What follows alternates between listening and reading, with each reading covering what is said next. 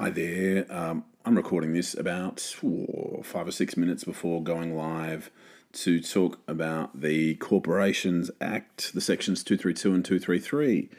And hopefully, those 2 or 3 minutes, my thoughts will be better organised than they are now. But I just wanted to say to you guys that this is the recording from Wednesday, 9 September. Basically, you're just hearing the audio from an Instagram live. And if you'd like to follow me on Instagram, that is at Coffee and a Case Note. I'd be really, really grateful if you'd follow me there. And really, really grateful if you'd sling a review to the podcast. If you'd give it a star rating or a review, I'd be grateful. But blah, blah, blah. Enough of this. Let's get into hearing me chat over a cheeky whiskey or maybe two about corporate oppression. Okay, we are live on Instagram. It's a Wednesday night.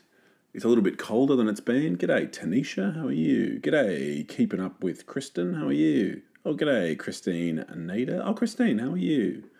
Oh, okay, g'day, Palm Tree Map. Good to see you. Team, thanks for joining us. If you are watching this on Instagram, you're watching me go live. G'day there, Yo103. Thanks to you all for joining us. And if you are listening to this, you're listening on this. So if you're watching on Instagram and need to drop out or go have fun or go watch The Bachelor or anything like that, don't worry. We're recording the audio and I'll have it up on my podcast, Coffee and a Case Note. I'm going to have a cheeky whiskey. Christine, I'm doing well. I hope you are too. As we go through this evening, what I'm going to ask as a favour from you is, g'day Reed Work Hustle, g'day Samala Bell and Chickums, g'day Solve Who, good to see you all. G'day Bron M. Oh, this is very, very kind. Everyone's coming in. What I'm going to ask, because the atmosphere, g'day Nawira. What I'm going to ask, because the atmosphere is going to be quite casual tonight, is from time to time, if you could let me know what you're drinking. G'day, James. I'd be interested to know. I don't know if you're having a cup of green tea or if you've got a soda stream and you're mixing it with lime cordial. I'm having a cheeky, reasonable single malted whiskey as we work through a chat about corporate oppression. So sorry, let's just round off that housekeeping. Housekeeping is, I'd like to know what you're drinking. This is a very generous pour, and I'm sorry. I'm not that sorry, but in any case. I'd like to know what you're drinking. Housekeeping 1. Housekeeping 2, we're recording this on the podcast, Coffee and a Case Note, so if you've got to drop off, that's fine. Housekeeping 3, that's right, Bron. I've got to rep the new firm, Chamberlain's. We're with you, guys, okay? Important stuff. And the final bit of housekeeping is the speech is divided up into 3 different parts. And part 1, g'day Lawrence, Keeping Up with Kristen is having a black tea on a wild night.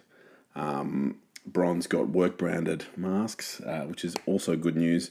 Guys, one of the things that have typified these speeches is me getting scatterbrained because everyone's saying interesting things in the comments. So I'm going to have to ask you to forgive me for that. G'day, Alicia. Welcome to the session.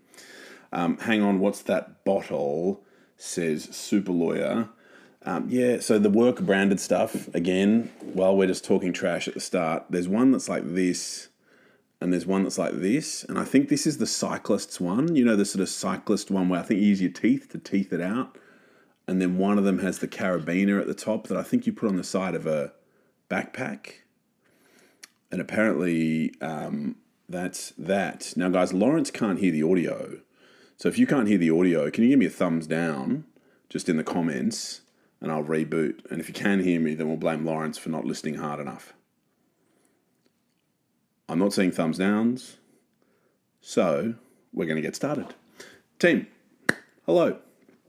Today's talk is divided up into 3 sections. Section 1 is we're going to talk about the law, and we're going to dive into section 232 and 233 and a few... Lawrence still can't hear. Lawrence, I'm just going to have to pass the buck and say it's your fault, not mine. I'm so sorry to do it to you. Everyone else can hear. Maybe drop out and come back, mate. We love having you here and you leave great comments. So let's do that. Let's continue. So we're going to talk about the law in section 1. That's going to be about section 232 and section 233 of the Corporations Act, how that operates, and some...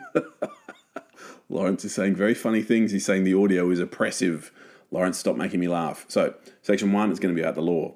Section 2 is going to be some practical examples that are litigated cases. So decisions that the court have made. And hopefully, as we learn about those decisions, we're going to reach an understanding about what these cases look like when the rubber hits the road. And then the third part of the talk are going to be some practical suggestions, some things that you're going to be able to look at in your practice that is going to hopefully be of assistance to you. Lawrence is in pain in the comments here with the volume not going up. Lawrence, I think I will oppress you as you are in the minority, if you'll forgive me. Oh, no, now you've fixed it. Great. I suspect Lawrence turned it off and turned it back on again. So with that rambling intro, let's get into it. Why are we learning about corporate oppression? Why does it matter? Who cares?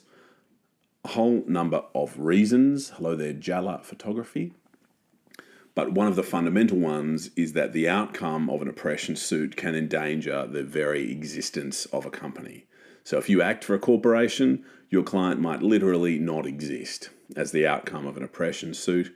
Or similarly, if you're acting for a member or a shareholder of a corporation, that entity that your client owns part of might not exist. G'day, Chaseley Kern, good to see you. If the oppression suit proceeds in a certain way. And because a company has an almost unlimited range of things it can do, it can basically do every single thing that a natural person can do. What that means is that it can engage in an almost unlimited amount of conduct that could be oppressive as well. And so it's important for you when you're trying to understand what your corporate clients are doing or what your corporations might do. I shouldn't read these comments. Lawrence, spot on. I say an understanding of the law of corporate oppression is important. And so let's get into that first section. Let's get into the first part of the talk where we're talking about the crunchy bits. We're talking about the law. I think I deserve a sip of whiskey for making it through that.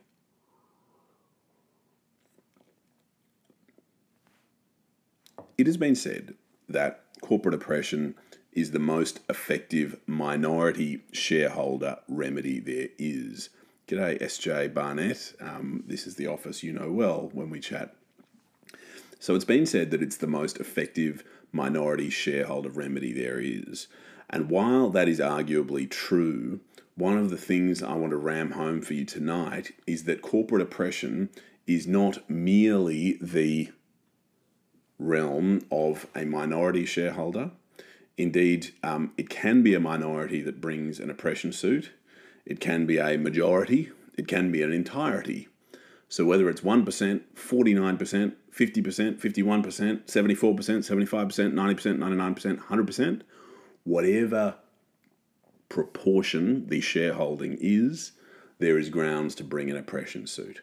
So we often say, oh yeah, minority oppression, corporate oppression, that's minority stuff. Well, yes, because it can be, but no, in that it is not restricted to merely minorities.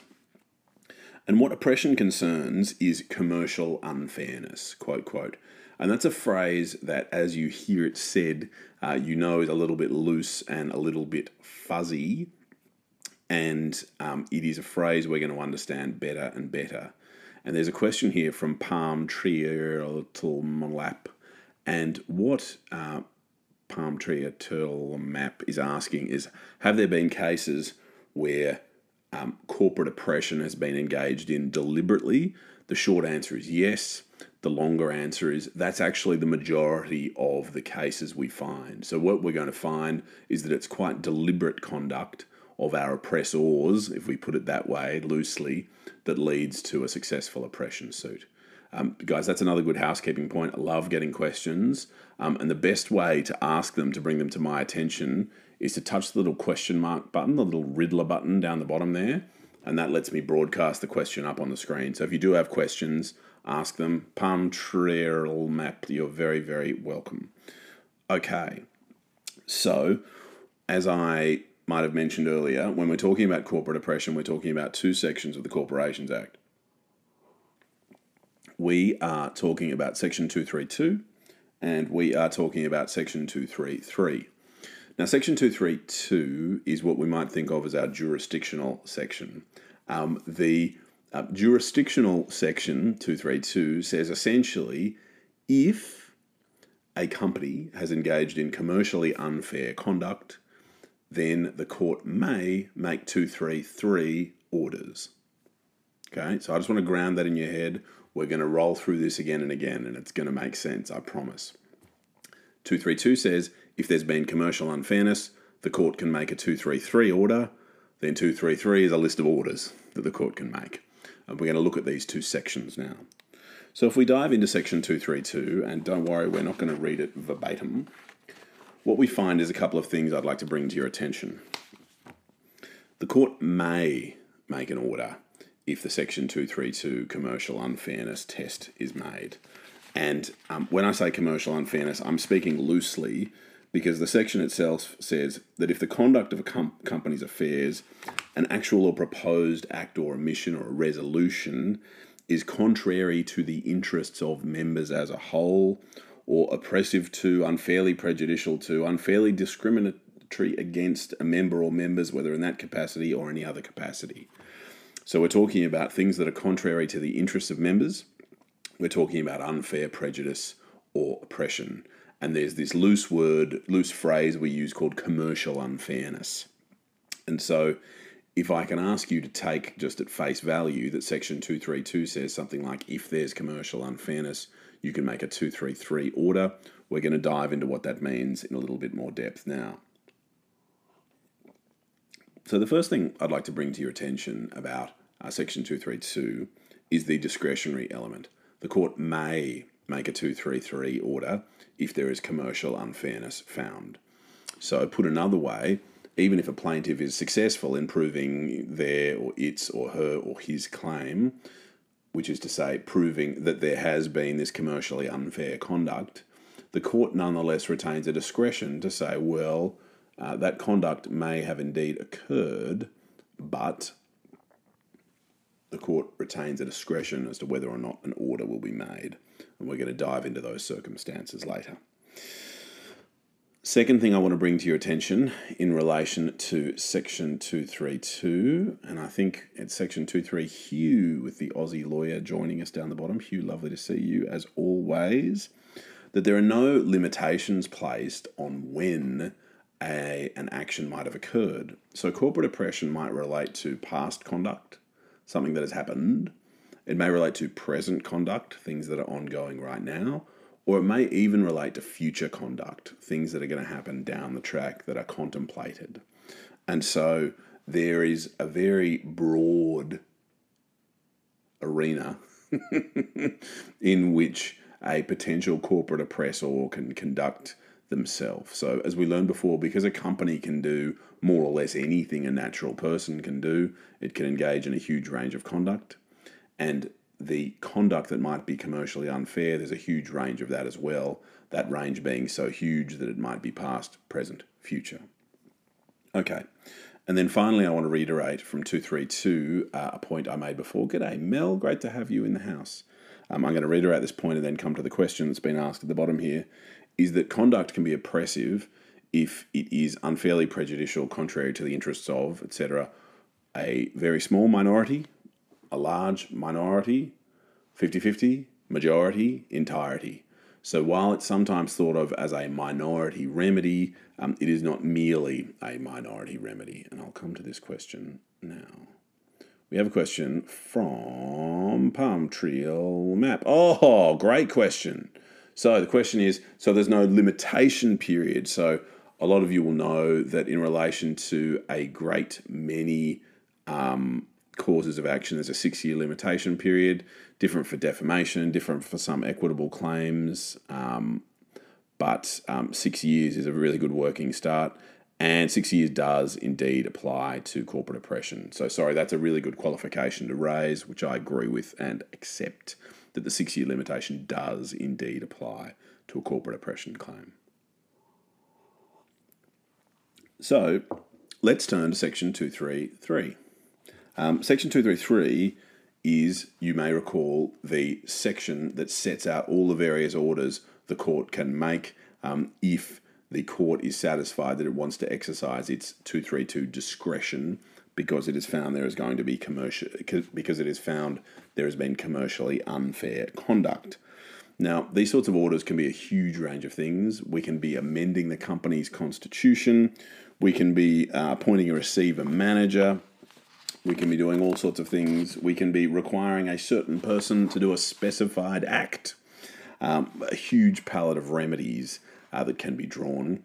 But what we find in practice is that, in essence, the possible 233 orders are either going to be a share sale, where one shareholder is going to be ordered to sell their shares to another at a fair value, not a market value, at a fair value, or in the alternative to a share sale at fair value, there's going to be a wind-up.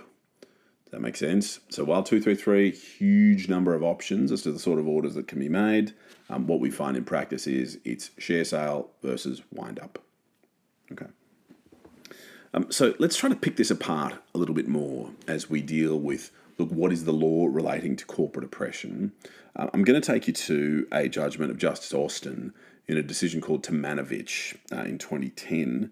And what His Honour said in a decision that was subsequently upheld in relation to this element on appeal, or perhaps more specifically, it went through unchallenged and the Court of Appeal saw fit not to comment on it, was a number of things. And so His Honour went through and explained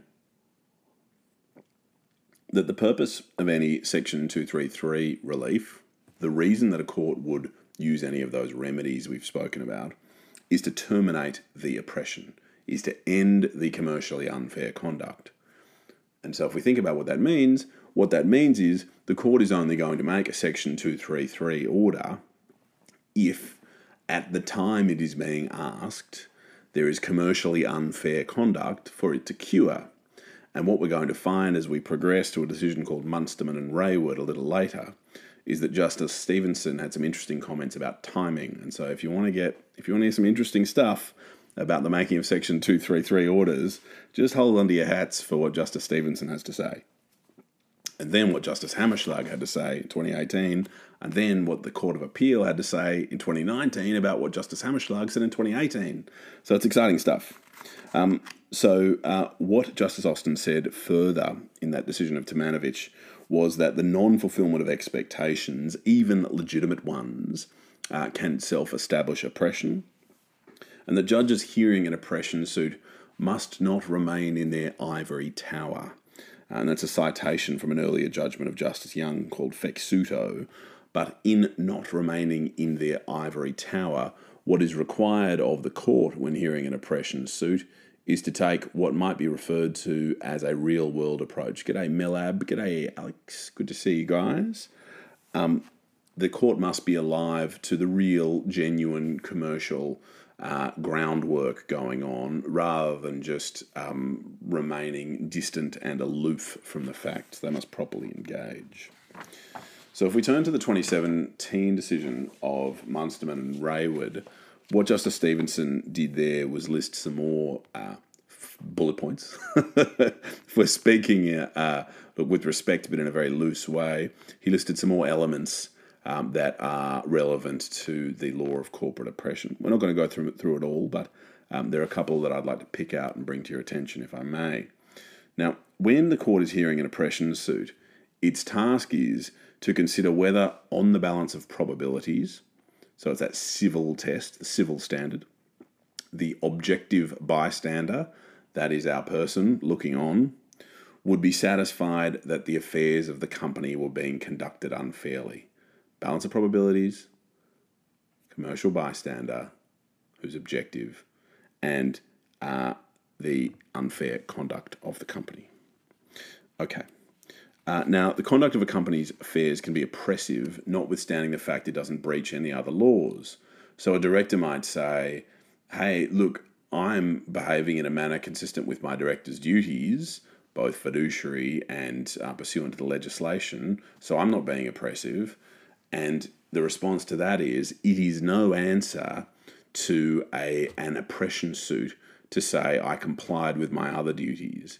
If you complied with your other duties, but your conduct was nonetheless commercially unfair, nonetheless it was oppressive, then you have engaged in commercially unfair conduct, and the oppression can be made out. And then do you remember I planted the seed earlier that we were going to talk about timing? Get ready to have your mind blown. Gosh, that whiskey's going down easily.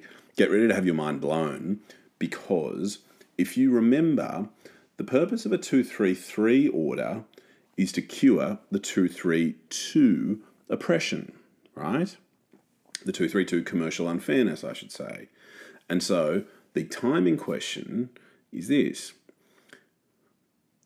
The question of, was the thing or is the thing commercially unfair? Well, the answer to that question is or was it unfair on the day proceedings were commenced?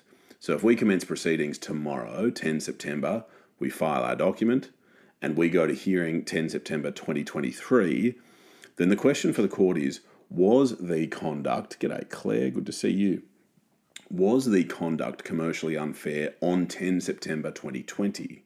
That's the 232 question. And then the 233 question, because remember, if we're making a 233 order, the purpose of that order is to cure the 232 unfairness.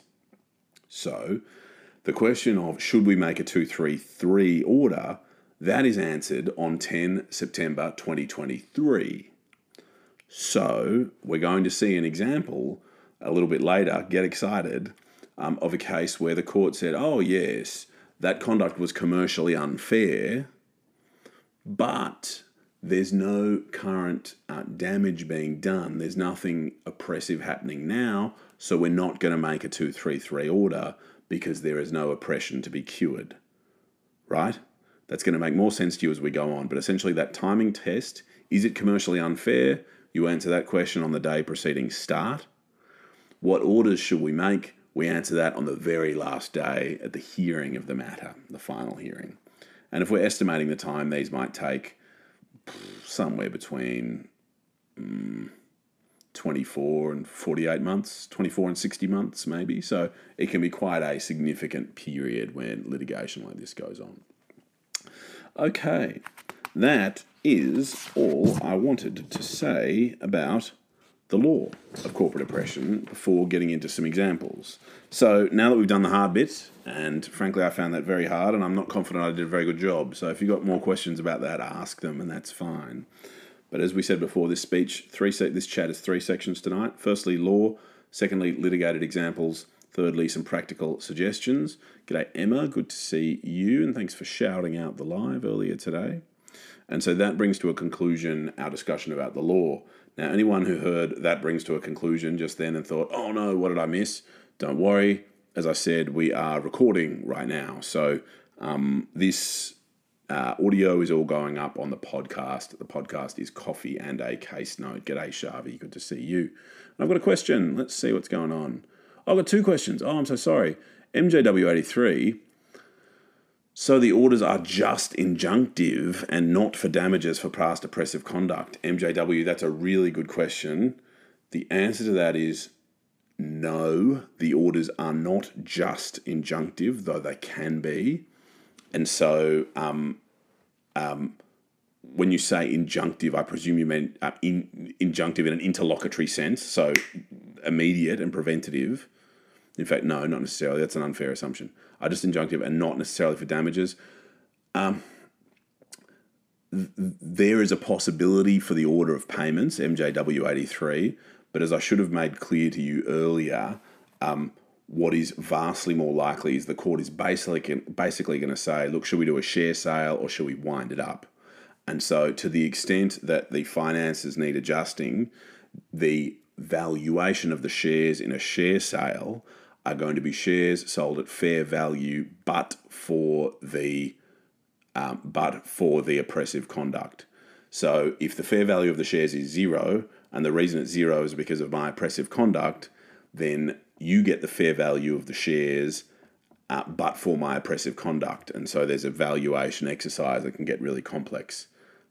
So I hope that answers your question. And if it doesn't, that's because I'm misinterpreting it and it's my fault and I apologise. Thank you for that excellent question. There was another excellent question. Oh, g'day, Myra. Good to see you.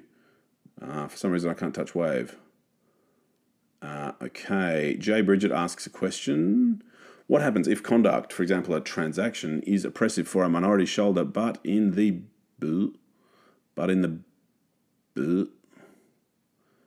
I presume the rest of this says, but in the best interest of the company as a whole, but I can't see it. Well, that's a really good question. If it is commercially unfair, then the court has a discretion to make a 233 order. And if it is commercially unfair to some minority, but is for the best interests of members as a whole, then the court will have a discretion to, Jay Bridget's clarifying, best interest of shareholders as a whole. If it's in the best interest of shareholders as a whole, then corporate oppression falls away. There's going to be no claim. It's a shareholder remedy at its heart. And so if everything's fine from the shareholder's perspective, then there's nothing to worry about from the corporate oppression perspective. I hope that makes sense. Humara, good to see you. I'm going to try to wave to you again by touching this wave thing. Good to see you. Team, I'm loving these questions. I must say, I'm really grateful to have your time. I know most of you should be watching The Bachelor, but I'm grateful that you are choosing to spend your time here. All right. If that's it for the questions for this phase, but I want you to feel very welcome to ask them. What I'd be interested to hear is what you're drinking. So I'm having a reasonable, very drinkable single malt from a reasonably large brand of whiskey that is going down very smoothly indeed. We've got a black tea going on. And Jay Bridget's clarifying. Oh, Sam's joining us. Sam, lovely to have your company. Sorry, Jay Bridget's clarifying his very good question. Sam's saying the best interest of a majority of shareholders versus the best interest of a minority. If I'm right about that, Jay Bridget, can you just tick or cross me in the bottom? Are you saying 100% of shareholders, or are you saying, let's say, 75 versus 25? JD and Coke for MJW, awesome. Sam Law, you're welcome. You need to go follow Sam Law, anyone who's interested, and check out his podcast, which is great. We've got a lot of black tea happening tonight. It's good. Tea and a case note. Emma, good to see. So I'm going to start going into some examples, team. Because of all your excellent questions and how much I enjoy answering them, I've allowed us to get behind, and I apologise for that. Okay. Let's get to our first case. Jay Bridget's continuing his very good questions. So this clarification here is 75 verse 25. And if I can just allude back to Jay Bridget's earlier question, and I'll paraphrase a bit, and correct me if I'm wrong, Jay Bridget, essentially you're saying is, what if a transaction is in the best interest of 75% of the company and in the worst interest of 25%? Does an oppression claim still stand because so many shareholders have benefited, this 75, and only a few have lost? Well, that's classic corporate oppression. Yes, an oppression suit stands there for the minority if there's been commercial unfairness in reaching that transaction. Hope that makes sense.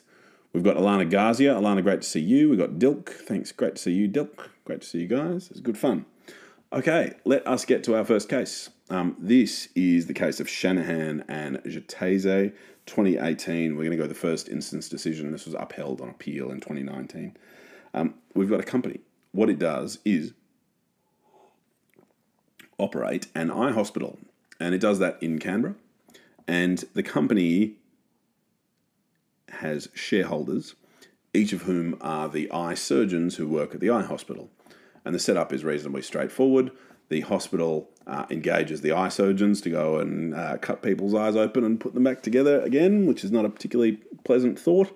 But in any case, patients pay for that. That money goes into the company. And, Hannah's here. Hello, Hannah. And that money is then distributed back to the shareholders in the form of, speaking loosely, dividends, right? So we've got surgeons doing work, money goes into the company pays money back out to those same surgeons because they are paid in their capacity as shareholders in what we're going to call dividends, speaking loosely. Now this rolls along for a while quite well until a minority of the eye surgeons retire and head off to the golf course.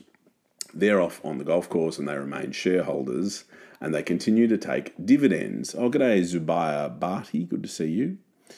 And so, as you might imagine, our majority who continue to exert themselves and make money to the company are just watching some of that money head off to the golf course to the retired surgeons and are a little bit disappointed. And so what our working majority do is they appoint some directors that are sympathetic to their view of the world. What those directors do is a number of things. One of those things is prevent the appointment of new surgeons. And while the company is not insolvent and not in danger of becoming insolvent, there is a settled view that if there was to be a new surgeon appointed, it'd really bring the company back up to a good operating level, get things moving properly.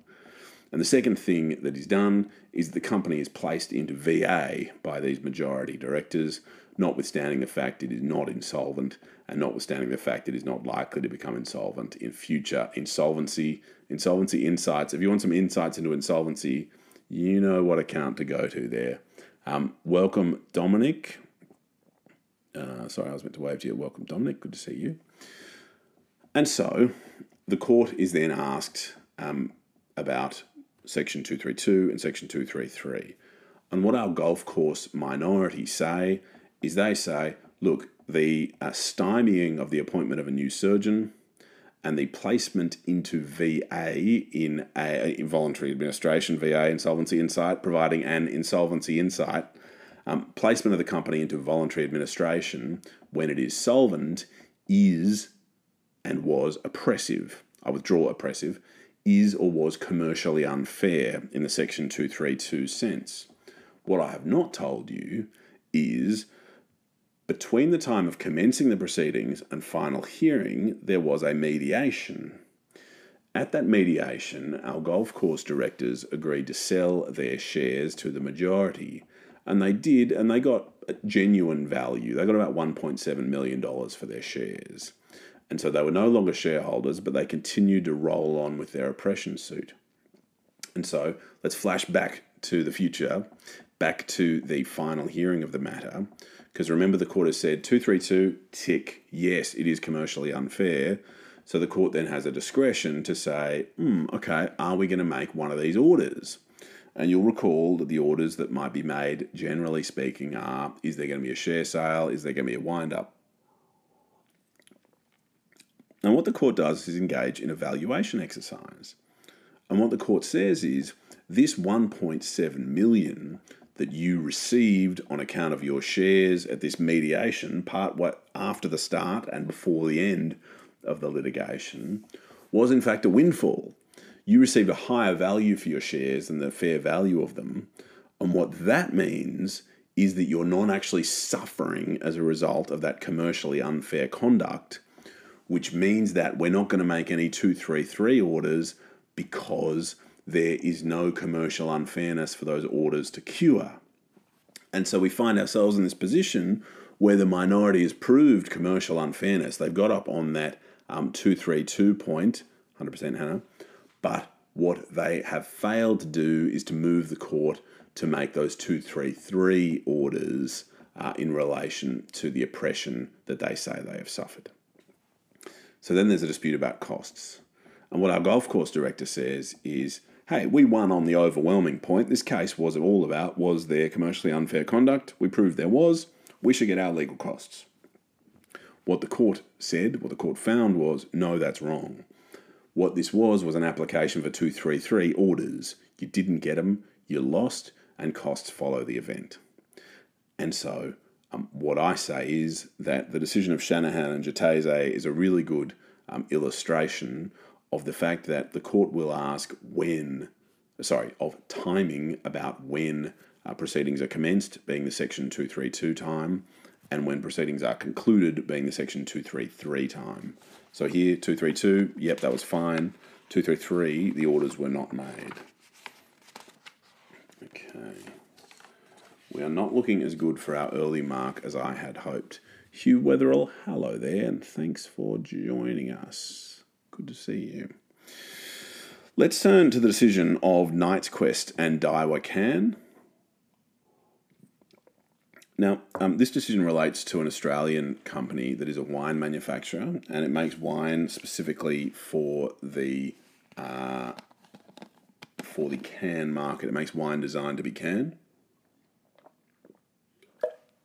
Thank you, Hannah. And what's interesting is that in 2012, there's a transaction whereby 60% of the Australian wine manufacturer's shares are sold to a Japanese can manufacturing company. And so, as you might imagine, there could be some synergies there for the can manufacturing competencies to be used to benefit the wine manufacturing competencies of the Australian company. Now, relevantly, this Japanese parent company, oh, g'day, Jarek, great to see you. Relevantly, this Japanese, now majority shareholder of the Australian company, is also the parent company of a Japanese subsidiary that is itself a winemaker. And interestingly enough, this Japanese subsidiary winemaker starts to compete with the Australian winemaking company, and they between themselves get into some spats.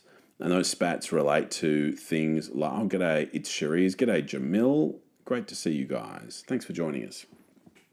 And these spats relate to things like licensing of patents relating to can manufacture and all this sort of stuff. And in short, the Australian wine producer doesn't get the sort of numbers that everyone had hoped for, and things don't go particularly well. And what the minority shareholder in the Australian wine producing company does is commence oppression proceedings against the Japanese parent company and says, hey, the spat, the competition between the Australian company and the Japanese subsidiary wine producer is oppressive. Well, first threshold to get past is, can you sue a shareholder? Because remember, the Japanese company, it's not a director and it's not the company. And so the question is, can you sue a shareholder for corporate oppression? And the answer to that was yes. But in this case, what was found was that oppression was not made out, and the reasonably straightforward, oh, g'day, Brendan, thanks for joining in. Very, very kind of you and good to see you. The reason for that was because, in short, in 2012, everyone knew the score.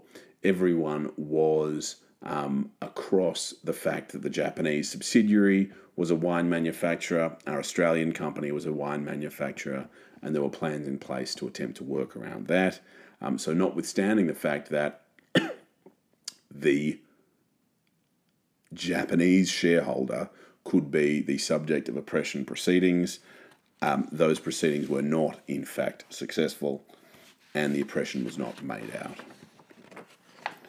Okay, a bit of housekeeping, team, for anyone who's just joined in. I'm recording. That is a microphone you can see in the foreground there. So if you missed anything or if you need to step out, that's fine. I won't be too hurt.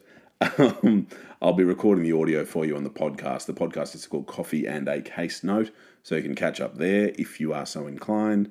Secondly, if you want to ask questions, you can go push the Riddler button down the bottom, and then I get a little highlight at this end that I know there's a question there. And that's good, because sometimes when I'm following these comments, I start laughing because very funny and witty things are said. Finally, the speech is in 3 sections. Speech, blah. This talk, this chat, this hangout is in 3 sections. G'day, Green Tea Luda, good to see you. And the first section was law. We went through crunchy nuts and bolts. Second section we're right in the middle of now as we're going through practical litigated examples of times when corporate oppression has been relevant. And we're going to conclude with just a couple of quick practical suggestions for things you can do in your practice to deal with this stuff. Okay. We're going to go to a 2015 decision of the Supreme Court of Victoria. It's called Falkingham and Peninsula Kingswood Country Golf Club. We've got a tale of 2 golf clubs here. Apparently 2015 was not a great time to own a golf club, and they were both in financial difficulty. And a merger is contemplated, and they go through with it. The nature of the merger is that this golf club is going to sell its golf course, get the money in, bring the money into a newly merged entity. Part of the and that newly merged entity will enjoy all the money that's come in from the sale of this golf course here, and that sale will then ensure the financial security of the newly merged entity. Now, one of the nuts or bolts of the merger is that our existing golf club has a power in its constitution for the directors to admit new members. And so the directors say, well, we've got a power to do this, so we'll admit the new members now.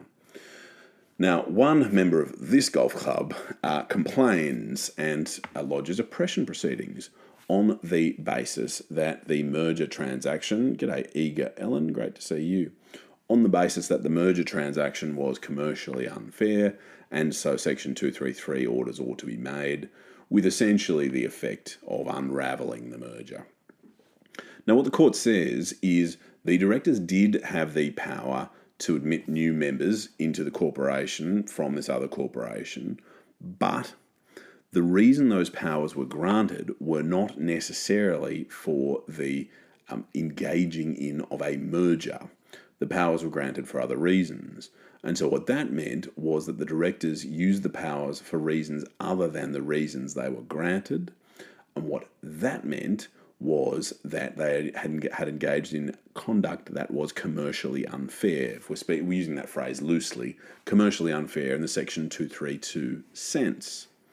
And so the court then had a discretion. Are we going to make a Section 233 order? The short answer was no. And the reason for that was the delay that the plaintiffs had engaged in bringing the claim.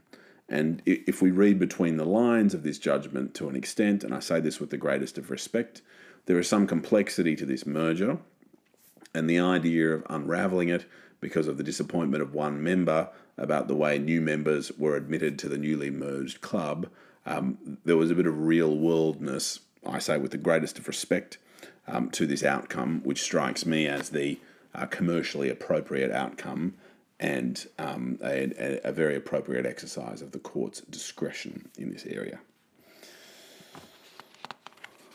So it was okay. The merger was fine.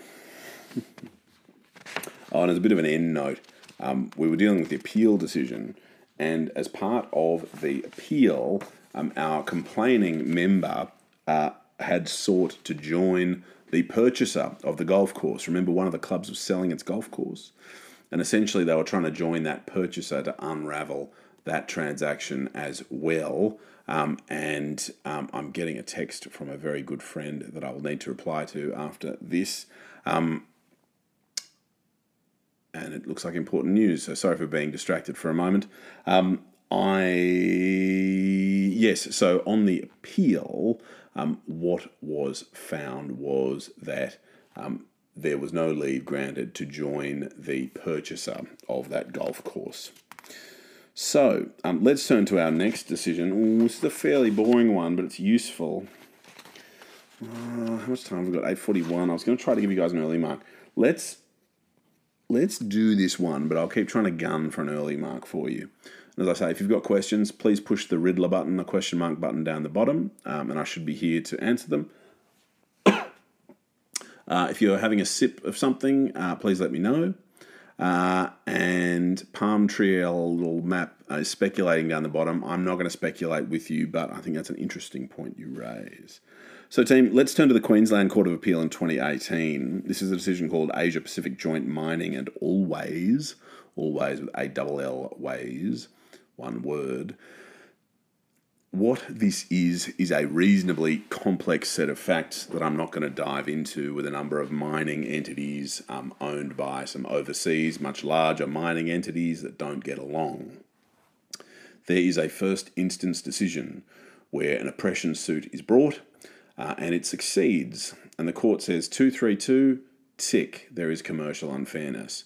233, tick, the order we're going to make is a wind-up. The defendant appeals. What the defendant says is, yes, okay, we accept 232 commercial unfairness. We're not going to appeal that, but we appeal the wind-up. And what we say is, the more appropriate outcome is that a share sale should have been ordered and not a wind-up. And what they do is they point to authorities and say, a wind-up is a last resort. And what the court has to examine is is it indeed right that a wind-up is a last resort? It is the last possible thing that the court can do, and it must exhaust all other possibilities in finding relief? Or is it merely an extreme step? And what the court finds, in short, is the latter.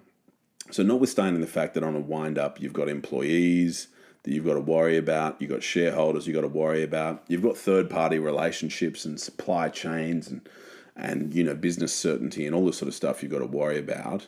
And that makes people say things like a wind-up is a last resort. But what in fact the court says is that again, I'm summarising broadly a little bit, but that language is quite broad, and that in fact a wind-up is not a last resort, it is merely an extreme step. And so the court had to ask itself, well, is this the right matter to take that extreme step, or is a share sale appropriate? And here there were challenges in relation to the share sale. Now, one of the challenges was that the company, among its assets, was a chose in action for a $33 million breach of contract claim that was unlitigated. And so it was a bit of an assertion of, hey, we've got a claim worth $33 million. And the question is, how do you value that? And that's an interesting question. Further, it is not clear that the appellant is going to have enough money to pay if a share sale is ordered, because if a share sale is ordered, it's going to be in the quantum of tens of millions of dollars. And then thirdly, there are some serious big players who are standing behind the appellant who have it within their power to stand behind the appellant and perhaps guarantee its obligations pursuant to a buyout order, and they do not do that. And so what the court says is wind-up is an extreme step. It is not an actual last resort, but this is a case where a wind-up is appropriate and a share sale is not appropriate for the reasons I hopefully just made clear. Okay, let's do two more decisions. We'll stay in Queensland and hang on to our sanity, perhaps. This is a decision called Hunter and Organic and Natural, 2013 Queensland Court of Appeal. Team, we've got a trading entity. Trading entity starts rolling along quite well. It has 5 shareholders. Those 5 shareholders we can break down into 3 sort of groups. We go this husband and wife group, as it were, this husband and wife group, and we'll call this bloke a group as well. 5 shareholders, and each group can appoint a director. And so we've got our trading company, 5 shareholders, 3 groups. Whiskey or whiskey? I'm not sure if it's got an E. No E. So if there's no E in the whiskey, that means it's Scottish. And if there is an E, it means it's Irish. Sorry, Hannah, it's the other, whatever that is, it's the other kind of drink I'm drinking. A whiskey with no E. So it's Scotch. Yes? I think that's right. Yeah. A restructure is undertaken, and the restructure is undertaken for the reasons most are for asset protection and for tax minimisation. The nature of that restructure is that our trading entity assigns all of its know-how and IP into to a trustee of a unit trust, and the trustee of the unit trust, the unit holders of that trust are 3 family discretionary trustees, and the beneficiaries of those various trusts are our family groups. Oh, I can't do it with that hand. Our family groups. So our 5 shareholders up here, they sort of transform into beneficiaries down here because our trading entity pays license fees to the unit trust. The unit trust then distributes to the unit holding family trusts, and then each of these 5 take money from the family trusts. That make sense? Now we get to the thrust of it.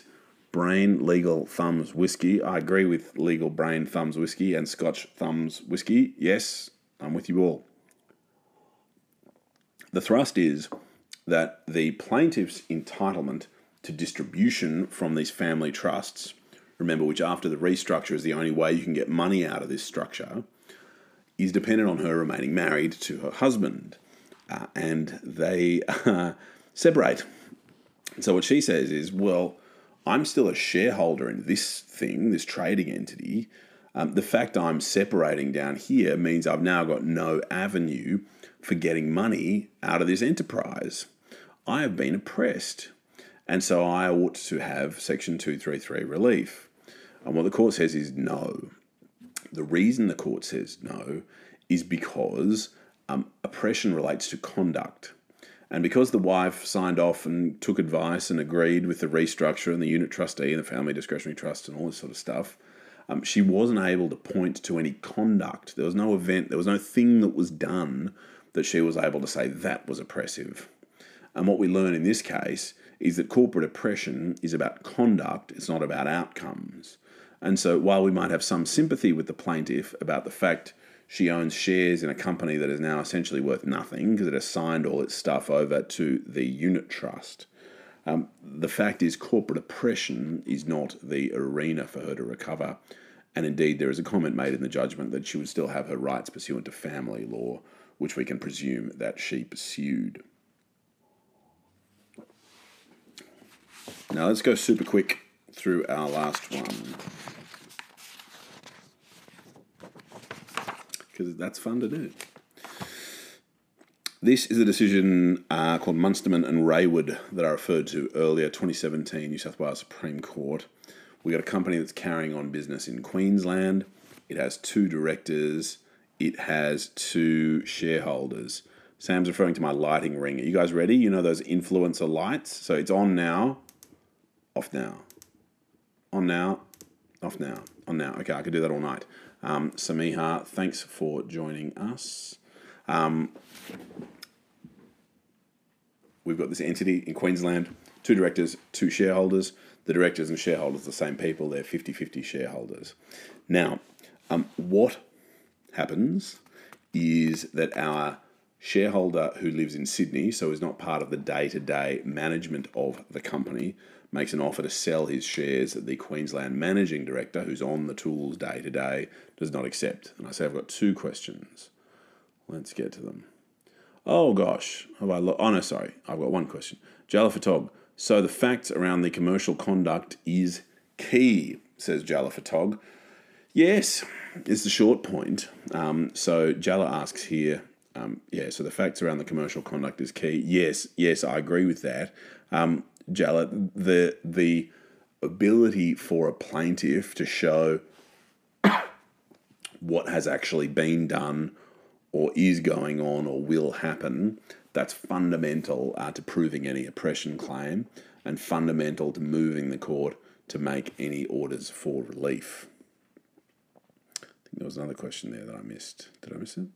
No, that's not the one. What am I doing? There's another question here, isn't there? No, there's not. Well, that's fine. Good. All right, let's keep marching on. Okay. So we've got our Sydney director and shareholder who is not participating in the company, and we've got our Queensland director and shareholder who is, and our Sydney director and shareholder has attempted to sell his shares, and our Queensland director and shareholder has said no. So our Sydney director and shareholder starts doing some peculiar and concerning things.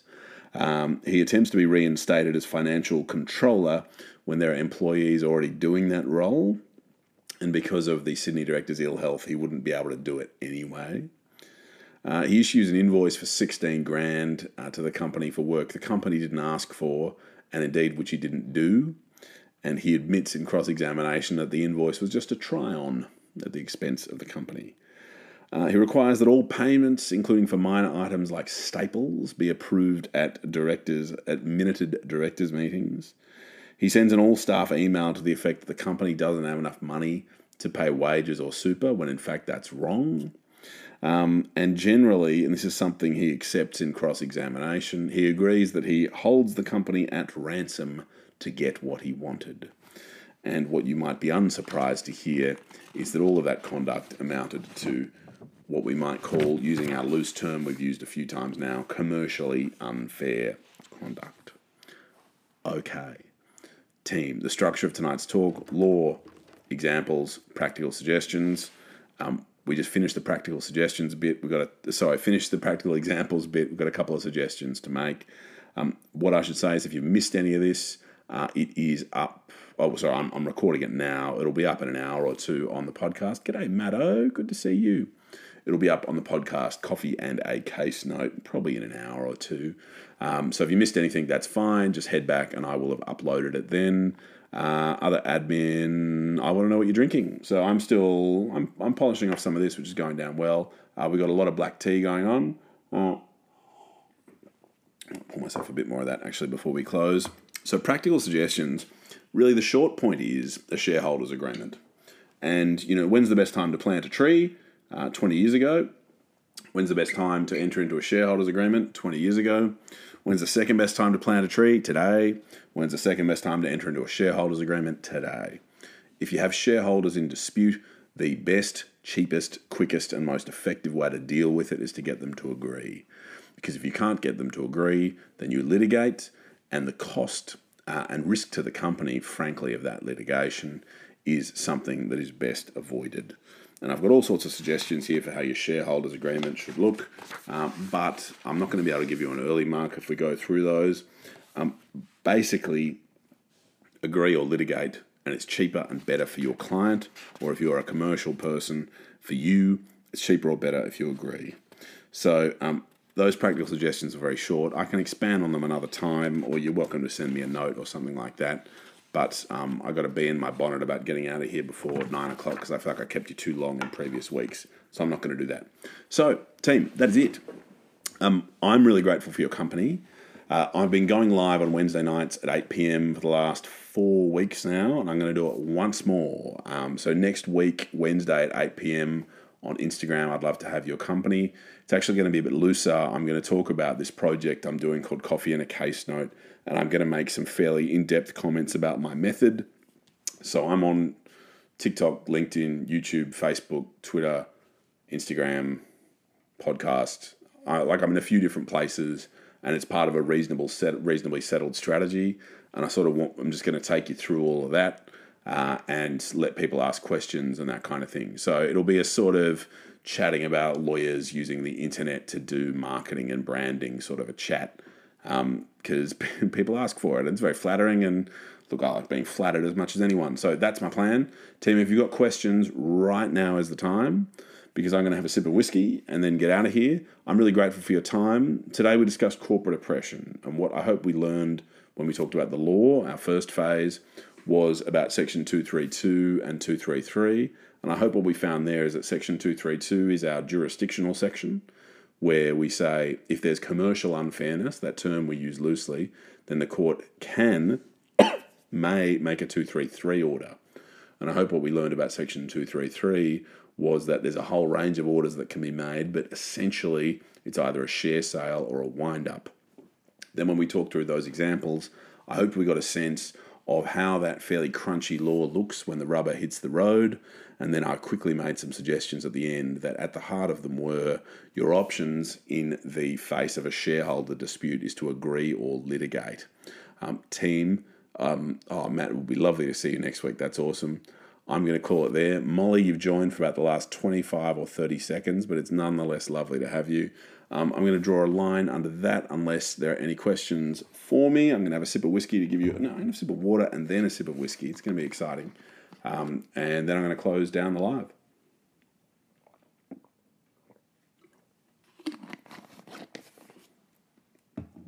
That was the water. That's the whiskey. Team, absolutely fantastic to have your company. Would love to see you again at 8 p.m. next week. Same time, same place. Hope you have a great week. If you want to do me a favour, I'd be super grateful if you could spread the word about these sessions. And if you don't feel like doing that, that's fine too. James, it's great to have your company. No worries that you were in and out. Much love to everyone. Thanks for your time. Talk soon. Cheers.